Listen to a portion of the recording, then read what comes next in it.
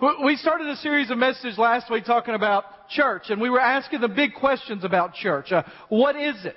What is church? And we talked about last week that church is not what we generally think of when we think of church. It's not a building. It's not even just a group of people together. It's not even a group of people together talking about the Bible. That the church, as spoken by Jesus, what He meant was a group of people called out of society for a specific purpose. And that purpose was to carry the message about Jesus and His death and resurrection to the world. We talked about Acts 1:8, Jerusalem, Judea, Samaria, to the ends of the earth. That was the idea, that He was going to call us out and move us forward. In fact, we talked about the fact that churches are not supposed to be stationary, but they're supposed to be moving.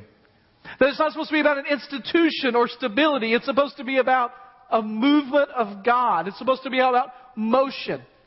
And so last week we started this series asking that basic question, what is church? And this week we want to ask a second basic question. Not just what is church, but who is church for?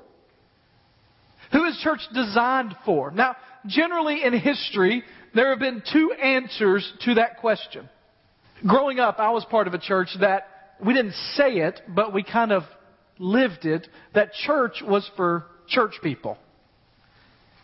And we said it because we had certain sayings and certain rituals and certain traditions that if you weren't a part of our church, you would have seemed out of place and it would have seemed weird to you even.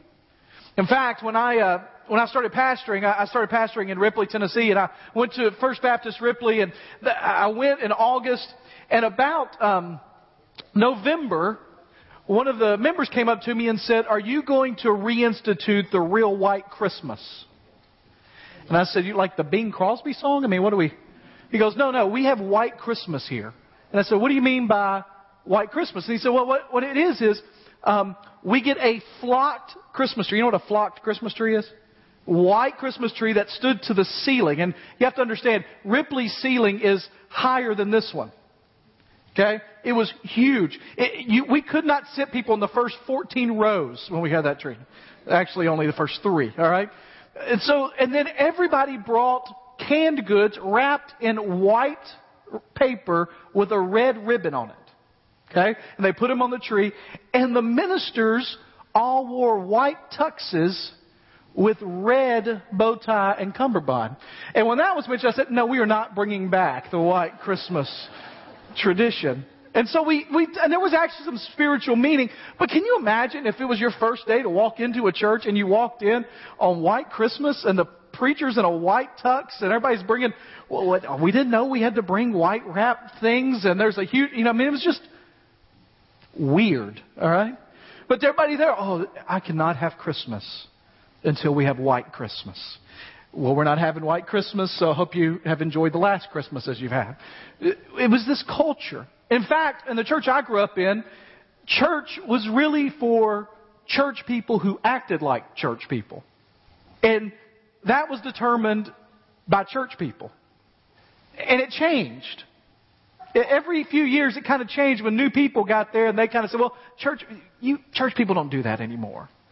We dress a certain way and we talk a certain way and we act a certain way and we carry ourselves in a certain way. In fact, some of you may have been part of churches like that growing up, or maybe you tried to go to church growing up and that was what you met with, and it was kind of, it's not for me. There's this one group that says, hey, listen, church is for church people that act like church people. And then there's another group that says, no. Church is for anybody. We don't care what you believe or what you do or how you act or what you look like or what you say. We just want anybody and everybody to come be a part. So there's those that say it's for church people that act like it, and those that say, no, it's for anybody. But the truth is, the Bible kind of splits the difference. In fact, if you've got your Bibles, turn to Acts chapter 15. If you don't have your Bibles, don't worry. Most of the things are going to be on the screen today. But we're going to talk in a story out of the book of Acts. Now, the book of Acts is one of those books that people don't read a whole lot. We know Matthew, Mark, Luke, and John. You know some of the letters. But if you're not a Bible student, you're not somebody that reads the Bible a lot, you may not read there. But it's the story of the early church.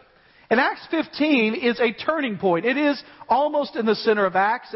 Acts has 28 chapters, so it's almost in the center of Acts. But it is a turning point in the history of Christianity. Now, let me just kind of get you up to date from where we were last week.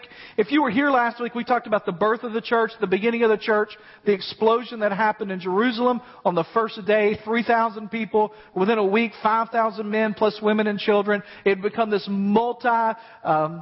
faceted mega church, if you will, all around in the place. And so you had these people that were going out telling others about Jesus. Well, it was stationed primarily in Jerusalem to start with, and things started to happen. They had their first hypocrites. I know that's kind of crazy to think about, hypocrites in the church, but it was back then. A husband and wife came in and said, "Hey, we sold everything we have and we're giving it all to the church." The problem was they weren't giving it all to the church, right? And so they dealt with them and told them, "Don't do that anymore." Is that what happened? No, what happened to them? They're dead, right?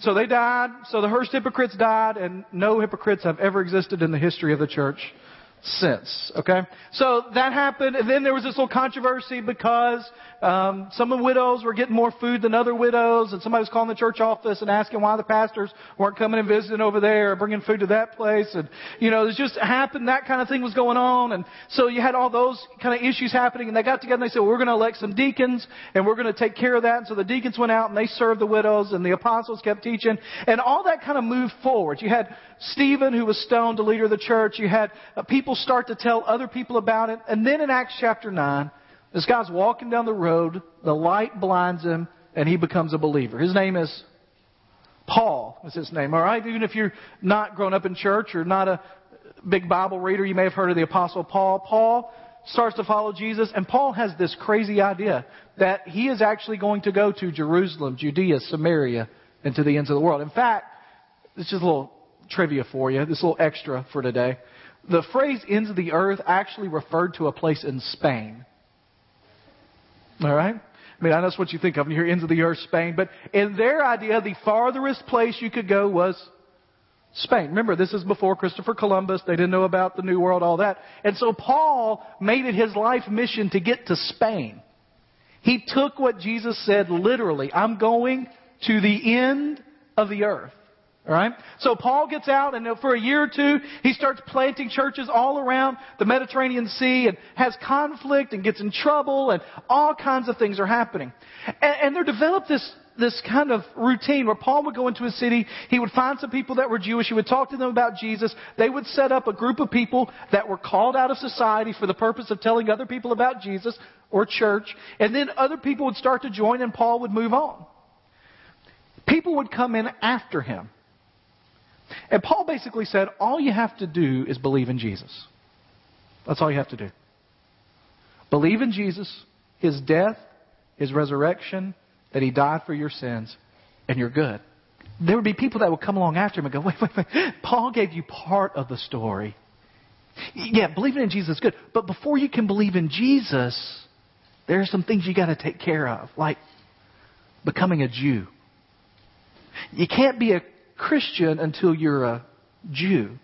And so that's going to mean some things. In fact, in Acts chapter 15, verse 1, we'll see it on the screen here.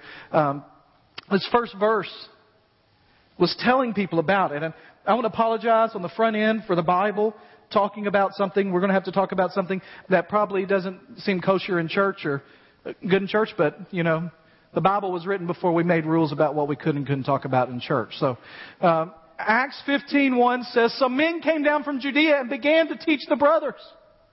Now, here, the brothers means wide brothers and sisters, but this message particularly pertained to the brothers.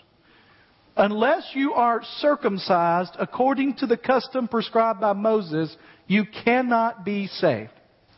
That's kind of a big unless, right? Guys, right? That's kind of a big unless, all right? I mean, Paul would say, all you have to do, come here guys, listen, all you got to do is believe in Jesus. When you believe in Jesus, you can be a follower of the way. You can follow Him. You can be a part of the church. It's amazing. And he leaves, and these other guys go, Paul was partly right. You got to have a little surgery. And you got to become a Jew. then you can accept Jesus. Someone said that's why all the new members classes in the early church were women and children. And guys were not signing up for that, all right? But, I mean, that's a major thing. I mean, we kind of make light of it, but that's a major unless. And the guys were going, I don't know. Paul said it was just believing in Jesus. And now you're saying, no, you do have to believe in Jesus. And that's all that it takes once you become a Jew. Verse 2. But after Paul and Barnabas, and I loved how the Bible kind of says this, had engaged them in serious argument and debate. So Paul and Barnabas are like, that is not right. And they go to their face and they confront him. In fact, there is a place in the Bible where it says, Paul said about Peter, I confronted him to his face. This is Peter, the leader of the church, all right? So he says they arranged for Paul and Barnabas and some others of them to go up to the apostles and elders in Jerusalem concerning this controversy. So we have our first full-blown controversy about the early church. And guess what it's about? Who can come? Who can be a part? Who's okay to be a part of this church? Goes on in verse 3. Or verse 4. We'll skip verse 3. When they arrived at Jerusalem, that's Paul and Barnabas, they were welcomed by the church. Wow, we've heard great things. The apostles and the elders.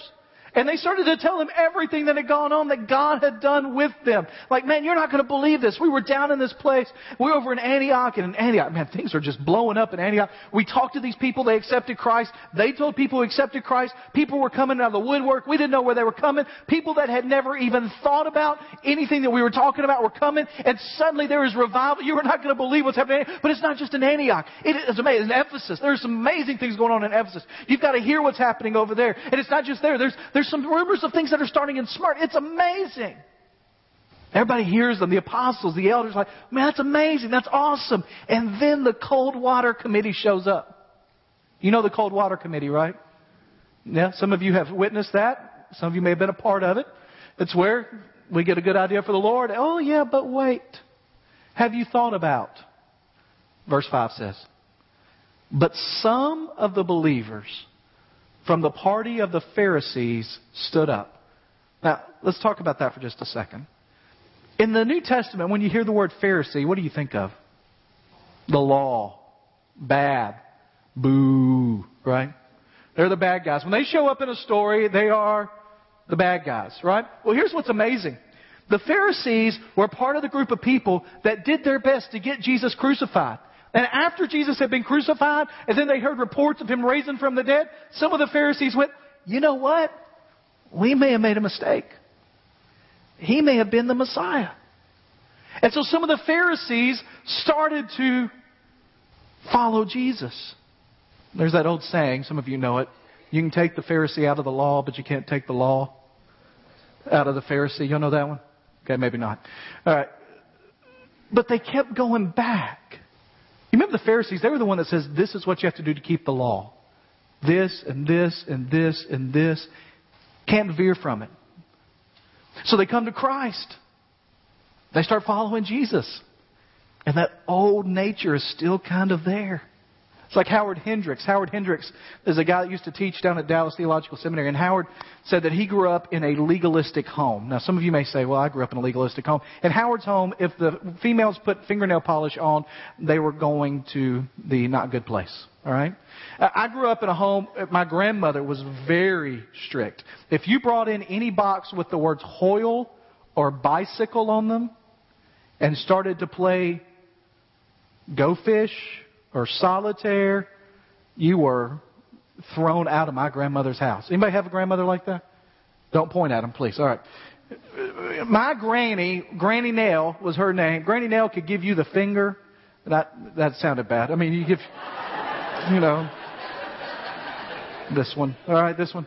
I could point at you and could really make you feel like I have not. Well, Howard Hendricks said, I got out of that when I accepted Christ. And I have been fighting it in my own life ever since. And the Pharisees were like, wait a minute, that sounds great, Paul, you're great. Hey, we just want to make sure of something real quick, okay?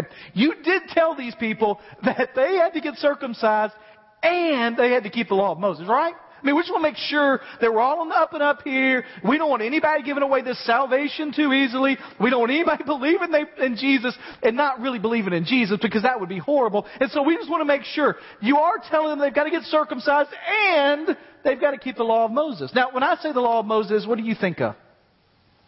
10 Commandments, right? There's 10 of those. We like those. We may not keep them, but we like them. Right? That's not what he's talking about. That's not what the Pharisees are talking about. They're talking about the law. You know Leviticus, that book that you do your devotionals in every morning. Right? We're talking about the law. We're talking about, somebody has calculated somewhere around 612 laws they have to keep. So it says, you are telling them before they can accept Jesus, Paul, we know. All you have to do is believe in Jesus. But you did tell them they have to become Jews first. So they've got to get circumcised, the little surgery issue. And they got to keep these 612 laws. Which only means that they have to change everything about the way they eat, sleep, dress, walk, talk. Just, basically everything. We're talking major changes. I had bacon last night. Anybody like bacon? Amen. No bacon anymore. If you want to be a believer in Jesus, all you do is believe in Jesus, but you got to give up bacon first. That's like a deal breaker, right? I'm half kidding there, right? What you're wearing, you can never wear that. The way where you go, like the people you talk to, you can't hang out with those either. Change everything about what you are. Then all you have to do is believe in Jesus. Aren't we glad the church doesn't do that today? Change how you dress and how you look and what you say and how you live and who you're friends with. And hey, by the way, just believe in Jesus. Plus, there are a few more things you need to take care of over here. 612 laws. Verse 6. Then the apostles and the elders assembled to consider the matter. So they get together. And they decide, you know what, we're going to figure out what's going on. This is a big deal. We got to set it up. We got to get going. We got to figure out what's going on. We'll go on, John, to next one. After there had been much debate, Peter, remember Peter, right? Kind of one of the leaders of the church, stood up and he said, hey, brothers, hey, you may be aware of this, but some of you remember the early days of the church. Like 10, 15 years ago. You remember that? There was this moment back then when God made a choice that by my mouth the Gentiles would hear the message and believe it. I don't know if y'all remember this, but there's this little story back a few chapters ago. Of course, they didn't have the Bible, but back a few years ago when I was sitting on a rooftop, I was taking a little nap, and suddenly in my dreams there were all these foods that I couldn't eat, and these things that had been told to me since I was a child that you could never, ever, ever eat them ever, ever again, or for the first time. And you remember that it was this kind of crazy thing, because then the sheet came down and all that food was there, and God said, rise up, Peter, and eat. And I said, no, Peter, it's okay. You can go eat. You can go eat the bacon. It's okay. No. God, I don't think you understand. You're telling me to do what you said not to do. Well, now I'm telling you to do this, and you're not doing what I tell you to do. Go eat. And Peter went to the house of this guy named Cornelius, and the whole family accepted the Lord. And Peter apparently didn't make them get circumcised or follow the law. Peter goes on in verse 8. And God, who knows the heart, testified to them by giving the Holy Spirit just as He also did to us. We know appearances. We know actions. God knows the heart. Here's the truth. I'm standing before you today and I'm wearing what some people would deem an appropriate outfit to wear when you're preaching in a church.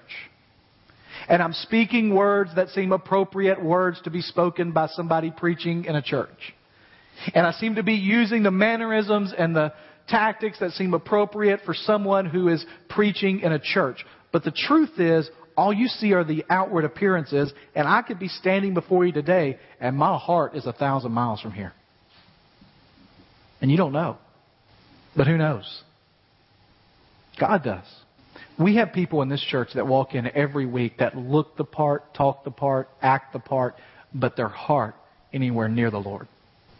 And at the same time, there are people that will walk into these doors who don't look the part, act the part, dress the part, and whose heart is completely devoted to Him. Now here's the thing as a church. It's real easy to judge by outward appearances because all we see is the outward appearance. Can I tell you something? If you're here and you're not a part of a church, or you've been away from the church for a little while, or you've got things going on and you're skeptical of the church, I actually had a church member message me this week and say, hey, I just brought up what we're talking about the church at work, and you wouldn't believe the discussion that came out of that. People that are just mad at the church. Can I tell you something? God's not concerned about your view of the church. He's concerned about your heart. Church people, He's not concerned about if we've got everything that looks like a church. He's concerned about our heart. And what Peter was saying is, it doesn't matter what outward appearances are. God knows the heart. And He testified that these people were okay because He gave them the Holy Spirit. We saw it just as He did to us. There's no difference. And then He goes on, He kind of twists a little bit. So this is kind of like He's jabbing them a little bit. And then He twisted just a little bit in verse 9. He made no distinction between us and them. We're the same. There's nothing different. Cleansing their hearts by faith. Then He twisted just a little bit more. He says, why then? Why are you now testing God by putting a yoke on the disciples' necks that neither our ancestors nor we have been able to bear? Peter says, hey, do y'all remember why we needed Jesus? He says, hey, let me ask you a question real quick. Pharisees over there. Why did we need Jesus? We needed Jesus. Why? Because we couldn't keep the law. None of us have. How many of you in here, he would ask, have ever kept the law completely and not a hand went up? It's like when Jesus has the woman caught in adultery and He says, all right, all you there without sin, y'all take the first stones, and the stones drop. He says, listen, we couldn't hold it. Why are you going to make them do it? Verse 11. On the contrary, we believe we are saved through the grace of the Lord Jesus in the same way they are. Verse 12, then the whole assembly fell silent, and Barnabas and Paul began describing all the signs and wonders God had done through them among the Gentiles. And after they were done speaking in verse 13, James responds and says, brothers, listen to me. Now quickly, who's James? Jesus' brother, right? Let me ask you a quick question. If you need further proof that Jesus is the Messiah, is God, what would it take for your brother to convince you that he's God? All right? I mean, sure, nice guy, like him a lot, good friend, love him, family, but I mean, God? James was a guy who didn't believe Jesus at first. In fact, he was part of the family that actually went to Jesus and said, you're out of your mind, quit. And Jesus said, that's not my family anymore. Woo! So the only people that are my family are the ones that do the will of the Lord. After He raises again from the dead, James is like, I think He may be God. Then I'm going to start following Him. In fact, James had risen to the point that he was now probably the pastor of the church in Jerusalem. The apostles were out spreading the gospel. James was the one preaching to the Jerusalem church. So James gets up and says, all right, listen to me. And it's kind of this idea. We've weighed the evidence. Everything's come in. This is when the judge says, here's my ruling. All right? Now he goes through and he quotes some stuff from the Old Testament. We're not going to read all that. But he gets down there to verse 19. And I love this. And it says, verse 19, therefore, in my judgment, we should not cause difficulties for those among the Gentiles who are turning to God. He says, we are not going to make it any more difficult for them to come to the faith. Now, what's interesting is, by the way, there's not a better statement from a church about what they're trying to do than that. We're not going to make it difficult for people wanting to turn to God. So we are saying, what he says basically is, we want to remove any barriers that may be there. So we're not going to ask them to do anything else other than believe in Jesus. Turn to God. Trust Him. That means we're not going to ask them to change the way they dress, the way they eat necessarily. We're going to talk about in just a moment something a little that he says. We're not going to change their lifestyle completely. We're not going to make them move. We're not going to make them get circumcised. They're not going to do any of that. We're just going to say, if you want to believe in Jesus, believe in Jesus. And that's enough. Now, when I talked about those two sides of what people think the church is for, what it falls in really is those people that are all about truth, that we have to believe the truth, and it's only people that follow Jesus like Jesus prescribed, even though it's really how we think Jesus prescribed. That's truth. And then you have the other people that say anybody can come. That's grace. And the problem is churches try to balance truth and grace, but the Bible never says to balance them. It says to give fullness of both. In fact, it says Jesus in the first chapter of John says that Jesus came from the Father full of grace and truth. It's both of them together. And what James is going to say is, listen, we're not going to put anything on them. It's going to be all grace all the time. Then he says, but we need to tell them a couple of things. All right? So in verse 20 he says, but instead, this is what we're going to write them. To abstain from things polluted by idols, from sexual immorality, from eating anything that has been strangled, and from blood. And your first comment is, those last two are fine with me, all right? And that seems kind of weird stuff, but here's what's going on there, all right? It's really two commandments. All you got to do is follow Jesus, and in following Jesus, this is what we're going to ask you to do. Now, I think this is interesting. He doesn't say, and in following Jesus, make sure you read your Bible every day. And in following Jesus, make sure that you're praying at least 30 minutes a day. And in following Jesus, make sure that you're going to church every week. He says, in following Jesus, first of all, be sensitive to the Jewish people around you. That's what all that stuff about food to idols, like Paul would later say, there's no such thing as idols. So food dedicated to idols, any different than regular food. But because there are people that might think that, just don't eat it. So don't eat the food that's been sacrificed to idols, all right? And Jews have a problem with anything that's been strangled or anything still got blood in it. So don't do that. And then their culture, I know this is going to be foreign to us, was immersed in sexual immorality. Everywhere you looked, sexual immorality was rampant. There were people who worshipped that way. When you went to some of their churches, it was a completely different worship service than we have. And he says, just don't do that. That's it. 2 rules.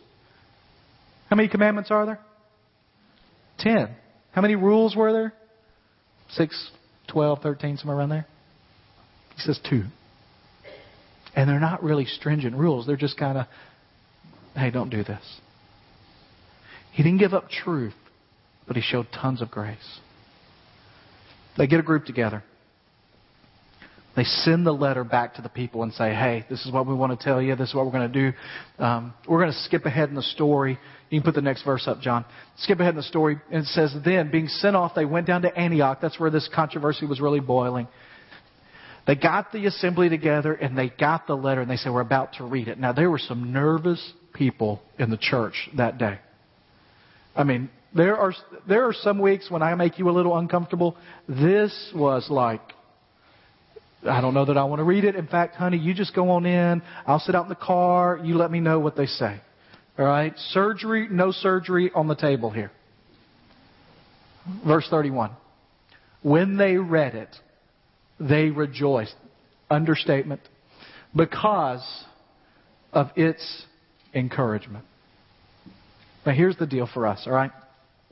If we're going to be a church, and I don't mean a building, and I don't mean a group of people meeting together talking about the Bible, I'm talking about the church as Jesus intended. A group of people called out from society for the purpose of telling other people about Jesus. If that's who we're going to be, then we're going to have to be all about reaching the people Jesus intends for us to reach. And to do that, there are 3 things that we could easily drift into that we have to avoid. The first is we have to avoid drifting the people here versus the people outside. That's hard. You know why? Because I like you. I like hanging out with you. I like talking with you. I like getting together with you. I like eating the food you cook, all right, when we get together. I like you. I like this church. I like the people in this church. We have really nice facilities to do things with people in this church. We have great Sunday school classes with people. I enjoy getting here and singing. We have a great facility to do that. But the moment we focus inward, we lose the mission for which we were called. The second thing, we have to avoid the drift towards policy and away from people. Policies aren't all bad, but just when they make us not think about people, they're not good. So, well, I'm sorry, we can't help you. We've got a policy for that. Just means, I don't want to talk to you. Here's the last thing. This kind of goes back to last week. We must avoid the drift towards maintaining and away from advancing. I asked a question last week, and it's the question that has haunted me, continues to, and I hope haunts this church in the days ahead. And that is, are we maintaining an institution, or are we propelling a movement of God? My prayer is, my feeling is, my thought is that we are moving much closer to propelling a movement for God. But we need you to be a part. You're here today and you're a guest and you're looking for a place that is intentional and desires to be something more than just a place where people get together, something more than just a social environment, but somewhere that is intended to take the gospel of Jesus, to mean something more in our lives, to be about a mission that is greater than we can imagine, then I would invite you to think about coming and joining and being a part of what we're doing. If you're a part of our church, you've been here, maybe you've been here for a long time, and you've been one of those people that has been happy to maintain, protect, meet budget, take care of the stuff, make sure we don't lose it, make sure the buildings are taken care of. Let's don't worry about outside till we get our house in order. And today, you say, Lord, I'm ready to go, to move, to push forward. Just a moment, we're going to have time of invitation. I'm going to stand down here at the front. Jeff's going to lead us in a song. And all I'm going to ask is if there's any reason that you feel that the Lord is saying you need to move, you need to pray, you need to go talk to the pastor, whatever it is, I'm just going to ask you to do whatever God calls you to do. Maybe it's for the first time, like Tori, who is so excited about giving her life to Jesus. For the first time, you want to do that. And you've thought that there is a list of things that you have to clean up before you ever come to Jesus. Can I tell you today? There's not. It's a simple thing. Believe in Jesus. Trust Him. Maybe today you say, for the first time, I'm ready to do that. Maybe it's, hey, listen, I want to be a part of a church that's moving forward. I want to be a part of that. And today's the day you need to do that. I'm just going to ask you to do whatever the Lord asks you to do. Would you pray with me?